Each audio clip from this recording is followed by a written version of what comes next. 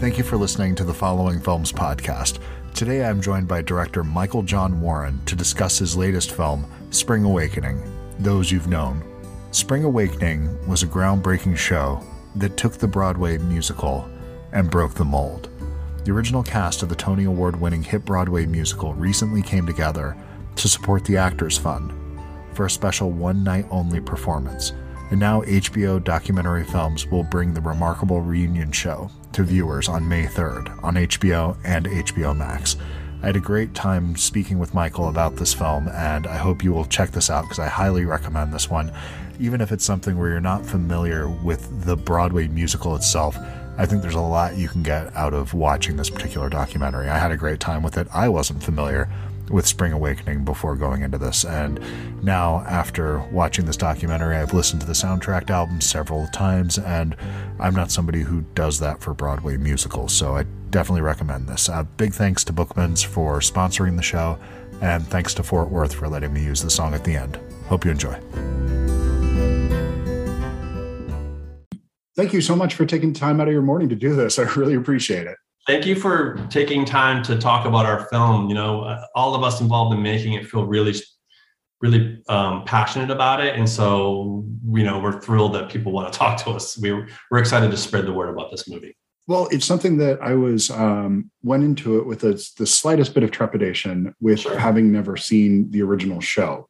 And so I think there'll be a lot of people that are in a similar position than I am, you know, based in Tucson, Arizona. It's something that I had heard about it, I think when in 2010-ish in that area, when they did the second tour, but I had never seen it. And so it was something I, kind of was on that list of, I'd like to check that out. That sounds interesting, but I don't think it's necessary for this. I think it would probably enrich the experience if you have seen it and you'd gain a lot from it. But really, I don't think that's necessary, which is something that's pretty special. Well, thank you for that. And Chris, here's a dirty secret for you. Like, I had never seen Spring Awakening before I directed this documentary. I knew what it was. It's my wife's favorite musical. I knew it was special. I knew it had this huge success.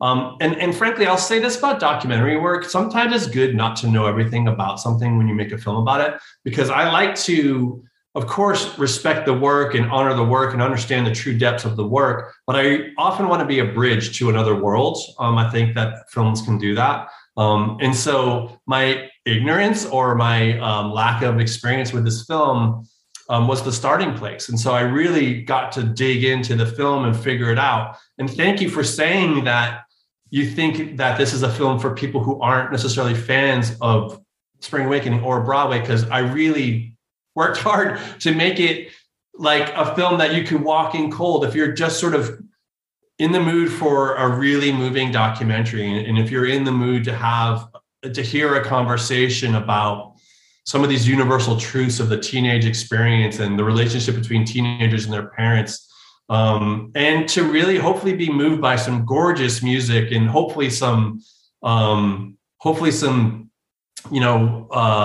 exciting filmmaking. So yeah, we put a lot of work into not leaving people in the dust. So if you're out there and you're like, oh, that sounds really interesting, don't even hesitate, because I promise you, you can jump right in. Chris has said it here himself. You can jump right in and the water's fine. It's not too choppy. You're going to really enjoy yourself and you're not going to feel lost. And it's not really about the reunion. I realize that that's like going to be on the posters, and that helps a lot of people sort of get excited about this. The reunion is just a backdrop. It's just the lens that we move through to have this larger conversation about these universal truths. And so I'm glad that that's your first observation, because you've made me really happy by saying that. Well, I think you touched on several things there that I wanted to get into in this. And the first thing that grabs me about this is the music in this is front and center, and these particular songs that were attached to this. I can see why people hold this so dearly and have such fond memories, and we're so excited for this reunion, because the music here is so powerful and really unique unto itself and pretty unlike other things that you see on Broadway, even today.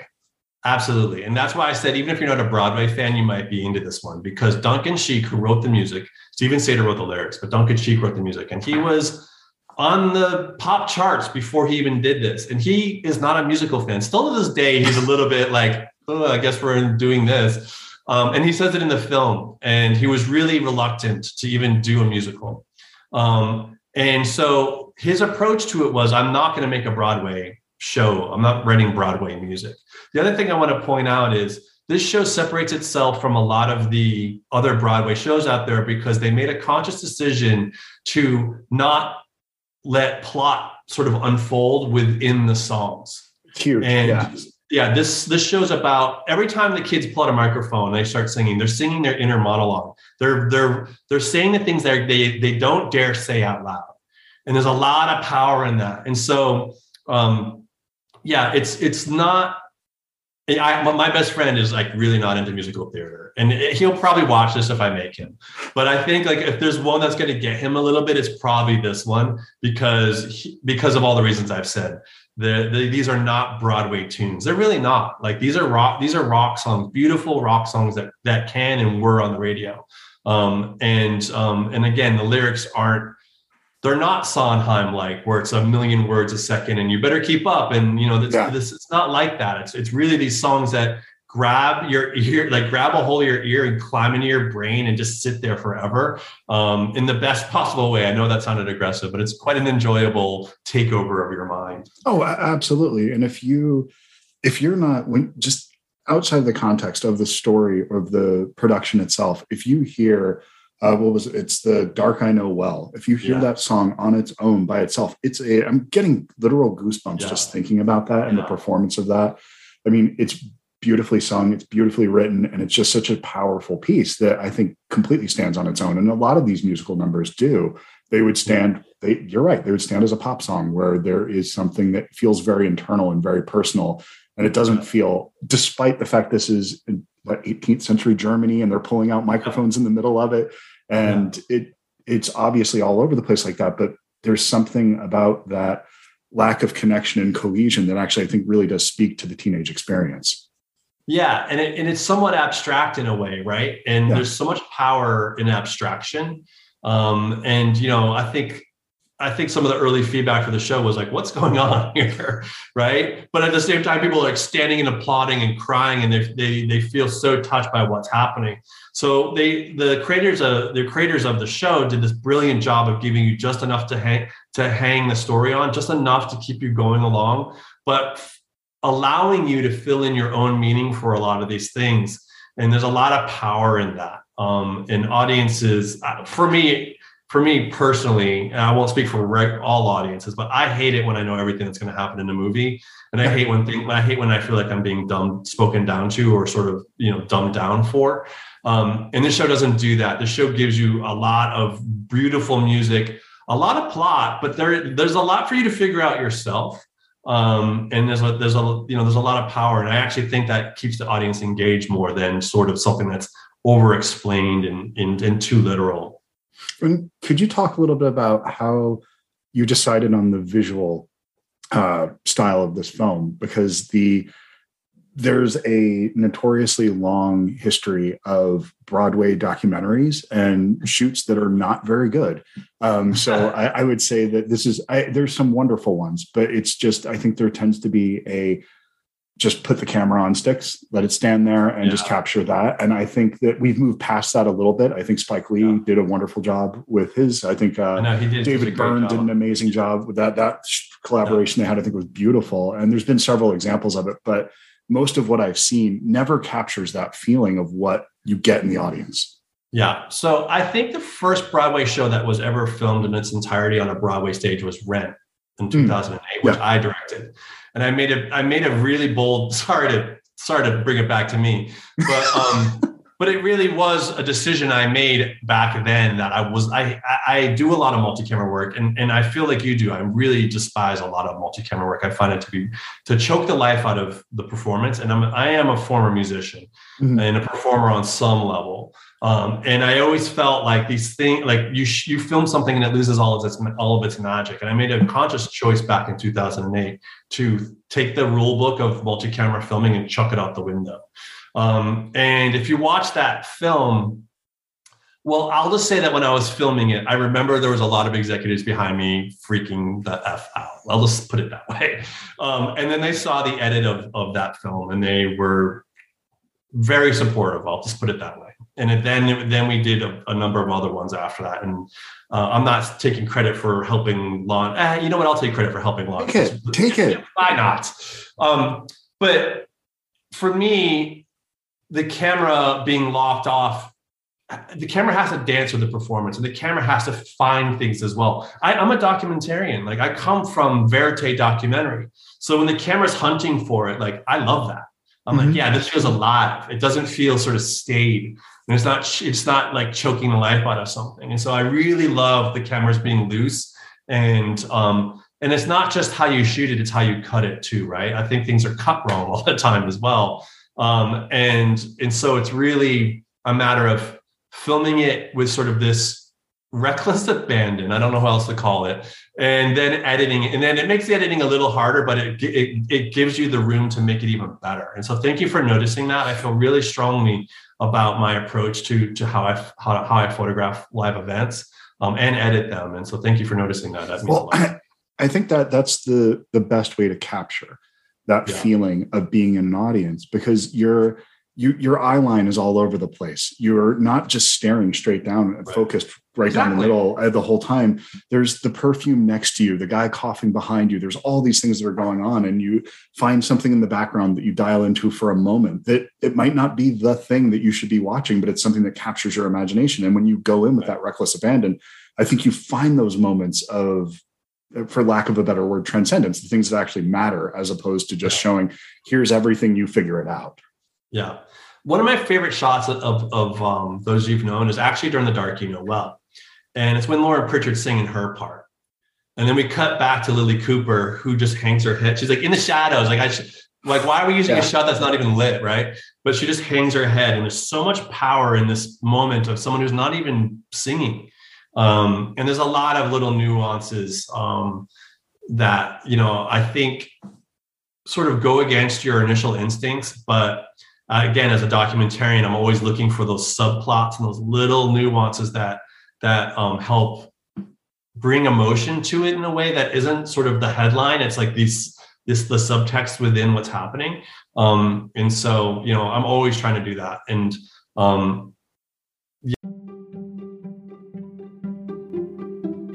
Today's episode of the Following Films podcast is brought to you by Bookmans. So when I went into Bookmans today, after speaking with Harry, I wanted to look for Heaven Can Wait. I figured it was a shot in the dark, but I knew that there were 3 versions of it. So there was the Dom Amici version that I'm not even sure what year that came out, but it was the original, I think. I think that's the original Heaven Can Wait. And then there was the one with Warren Beatty from 78. And then there was a remake that was done by Chris Rock called Down to Earth. And I was open to seeing any of these. All 3 of these would have been cool. Any one of these, if it would have been there after thinking about Hereafter, this would have been something I would want to watch. And so fortunately, when I went in, the one that I wanted to see the most, the one with Warren Beatty, was actually there. And this movie was directed by Warren Beatty. And I think it was nominated for like 9 Academy Awards.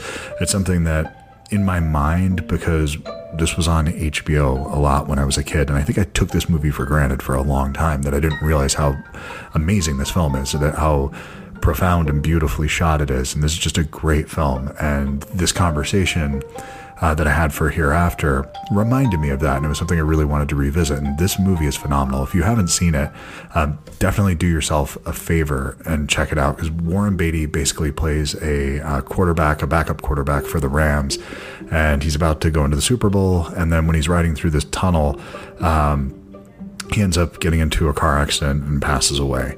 And so it's about the choices that you make in life and the things that are left unsaid, and kind of dealing with that. And he refuses to believe that his time was up, and he decides to investigate what happened. And it's a really interesting film.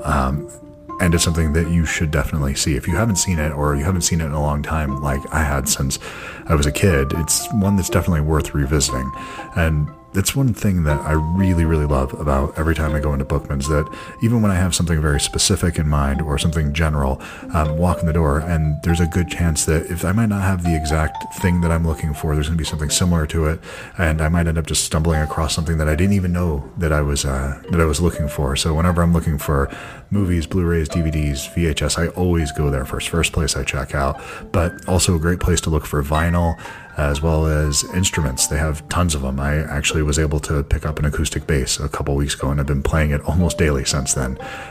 But yeah, remember, Bookman's, they have your cool covered. Enjoy the rest of the show. Yeah, I think, again, not to go back to Rent, but like Rent is a really complex show with Sondheim-like lyrics, right? And you watch Rent live and it just is like... You could use the surtitles on that thing when you see it performed live, because I saw it live for the first time is when I saw that show.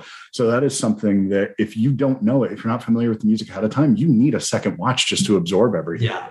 But when you shoot it and edit it, you can bring everyone's eye to like, there's 4 people singing right now, but this is the main plot. Or you can do a thing where you're helping focus people, because Rent happens on multiple levels in this huge proscenium and all these actors, and it's a little bit can be a little bit challenging to really get all of it. And so I brought all that back to this film as well. And then of course got the ability to weave documentary elements into it as on another level. And I'm so lucky as a director to get to do these big multi-camera things, but also these single camera things, and to find the seams between those. Is another whole discipline outside of just the multicam stuff that we're talking about, and 2 things that I love doing. And when I get to combine them, it's something that I really cherish, and hopefully it served the film well this time around. Oh yeah, I would. Yes, it's something that I think when it's not servicing the narrative, not servicing the film, it stands out. So when it's working, it feels like, yes, that was the way you had to do that. This makes sense. This is logical. And I think that's what this film feels like. When you're jumping back and forth between the rehearsal and the original production and then to the reunion, and you kind of like build up to that crescendo of that in a way, and you can go back and forth. You're very deliberate in when you're finding those moments. And I think that it feels so seamless that it's the work that had to be incredibly difficult to figure out that timing feels very obvious. It feels like, oh yeah, that's just how they found it. But that's Are you an editor? Because that is so true what you just said. Like I always talk about good editing is never noticed because it's good editing. It's like you never notice it. It just happens. And my editor on this, Josh Pearson, who just won an Academy Award for his work on they won Best Documentary at the Academy Awards for Summer Soul, Questlove's film. Great movie, amazing movie. Great movie. I've known Josh, I think 15, 20 years, and we've collaborated in the past, but we really went full on this one. We edited this film in weeks, not months. That's what's crazy about it, is how crazy the structure of this film is and how quickly we did it. And frankly, it's like, this was where we've done a lot of this kind of work, both single camera documentary, both the multi-camera. And luckily we had this incredible story producer, Katie Dunn, who was like a one-woman story department. It was taking me and Josh like talking a million miles an hour and finding all the little bits and being like this, and we're like, yeah, that, and like moving really quickly. So what's crazy about the edit for this is how fast it happened. And thank God I would call, he's incomparable. I don't know many editors. Many of the best editors in the world couldn't have made this movie, even if they had all the time in the world. But Josh did it in weeks, not months. And thank goodness for him and Radical Media for getting me him, because, I think it really shows up on the screen. I agree 100%. And yes, the idea of editing should be invisible, but it is something, it doesn't call attention to itself. It feels that way. But somebody who has sat there trying to cut things in the past, you can watch it and you go, God damn, that was a minor miracle, what I just witnessed right now. It's something that you can stand back and just see if you've ever sat there and tried to put things together yourself, and how arduous and difficult a task that is. Something that it's the most thankless and important job probably in filmmaking. I think they get, I was an editor before I was a director, and I had a small collective of editors that we used to do all this work together. We call ourselves the Wizards Council, which is completely absurd and so ego driven, and why we were obviously being stupid about it.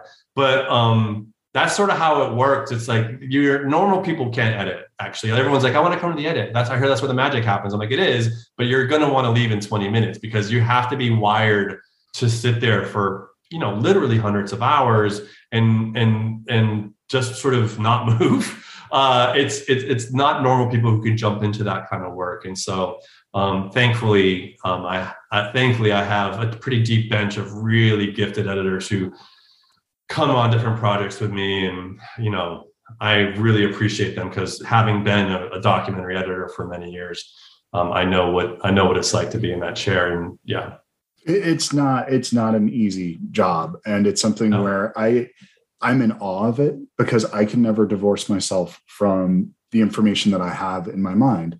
And so I know this. And so I'm assuming that the audience knows this as well. And I need fresh eyes constantly to look at something to say, do you understand this moment that I'm trying to convey right now? And it's just when you're hundreds of hours deep and looking through all these different points of view and trying to pick up, and in documentary, you don't even, the best documentaries to me, they don't go in with an objective with the story. They find it after it's been done. And it's just you have 400 hours of footage and you're trying to get that down, distill it down to 1.5 hours. That's insane to me. So yeah, it is insane. Thank you. I don't know how to explain it other than like, for whatever reason, when I was young, I became a lead editor on a documentary series at a very young age.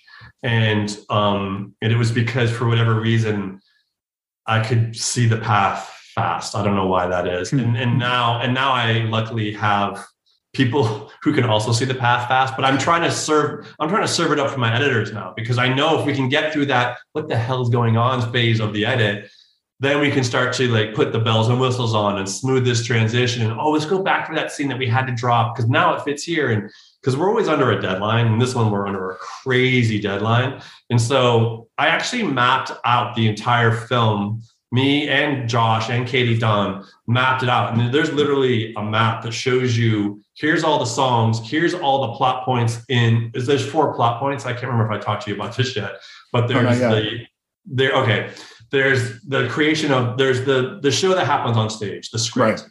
There's the creation of that original production.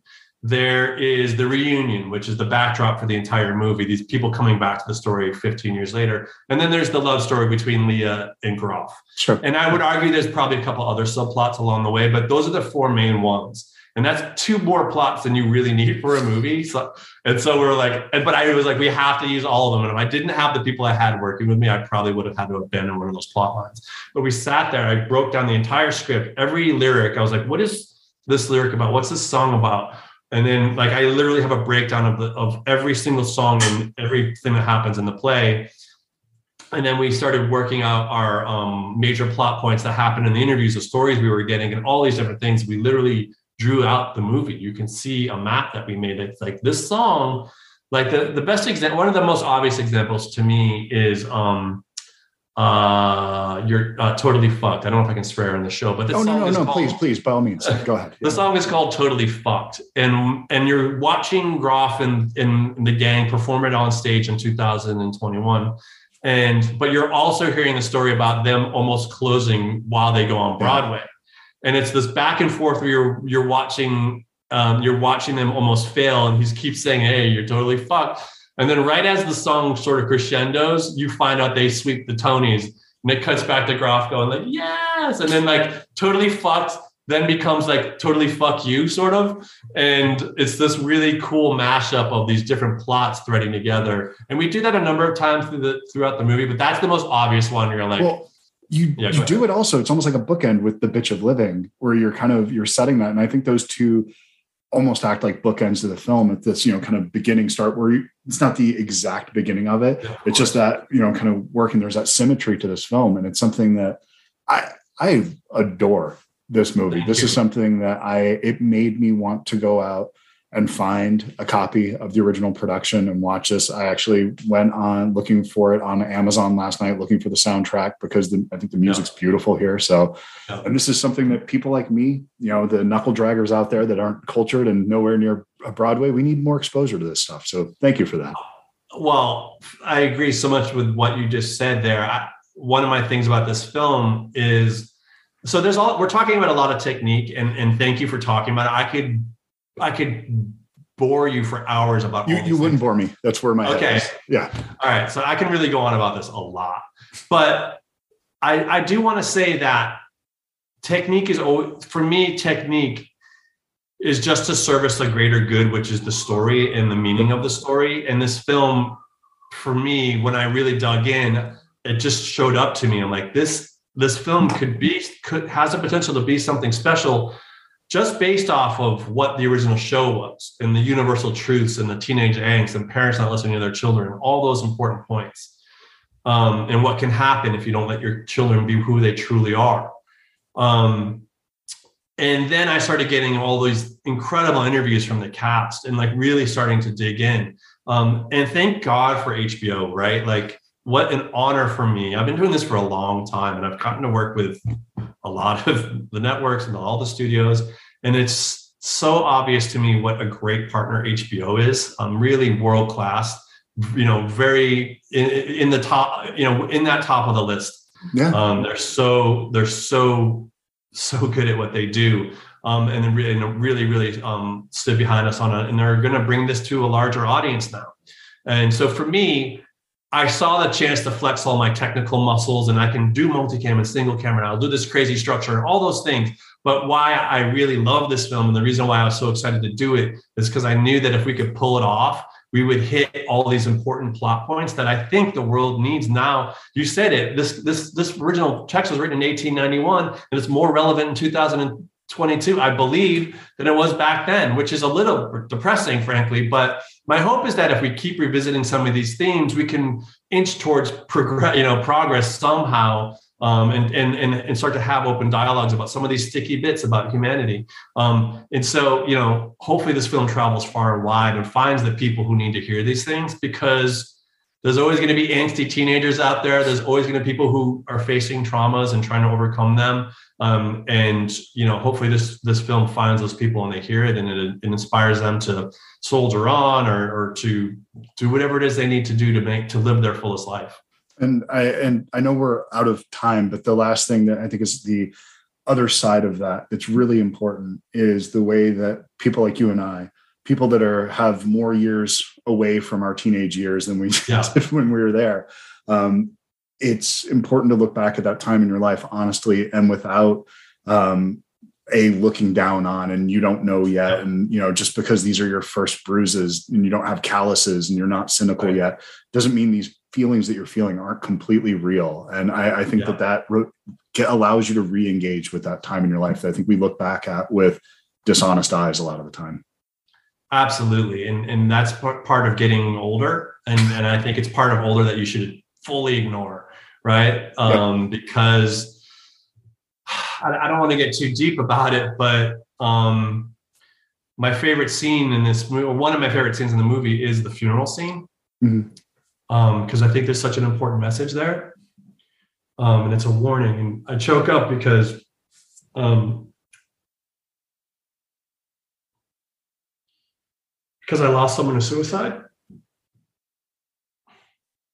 Anyway, and so I think the messages in that scene are really important.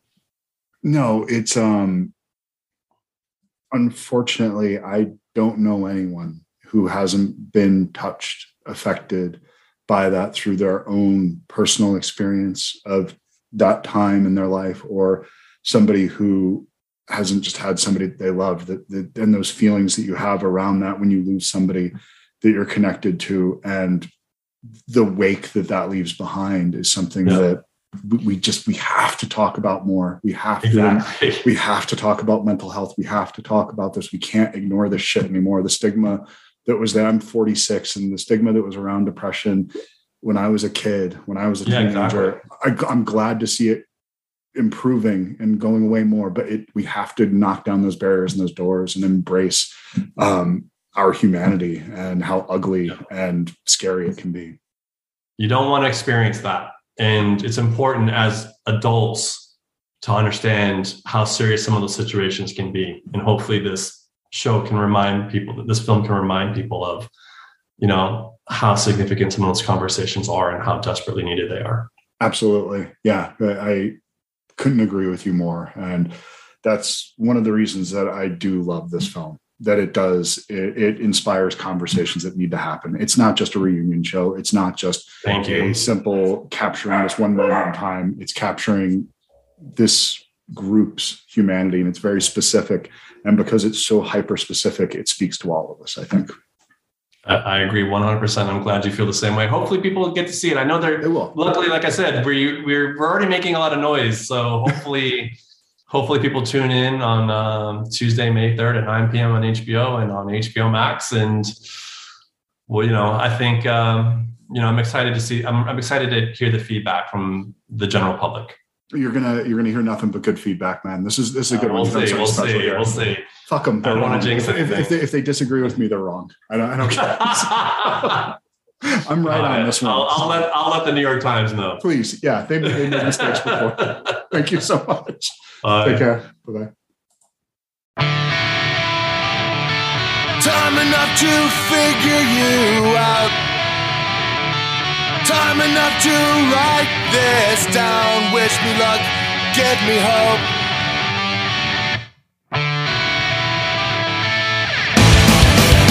So I fall one more time, and I'll say I can't save you. Fell down into the bathroom, fade out into the background. Get up and it falls down again. So what, I know you'll give up.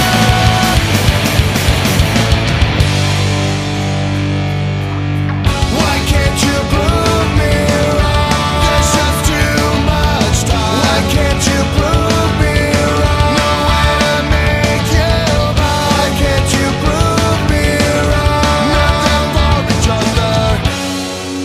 You'll be fine. Once more waking up face down. Two lives never to connect. You can't live there. Blocked out, shut up. So I fall one more time, and I'll say I can't save you. Why can't you prove me wrong? There's just too much time. Why can't you prove me wrong? No way to make you mine. Why can't you prove me wrong? Nothing for each other. You'll be fine.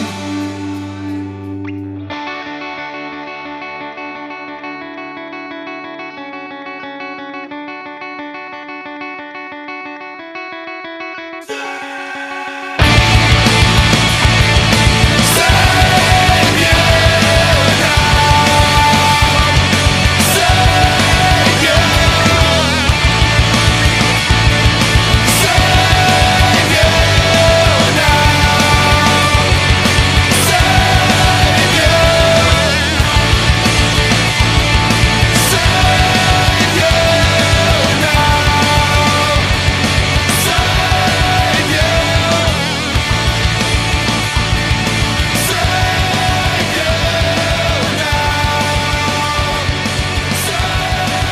you.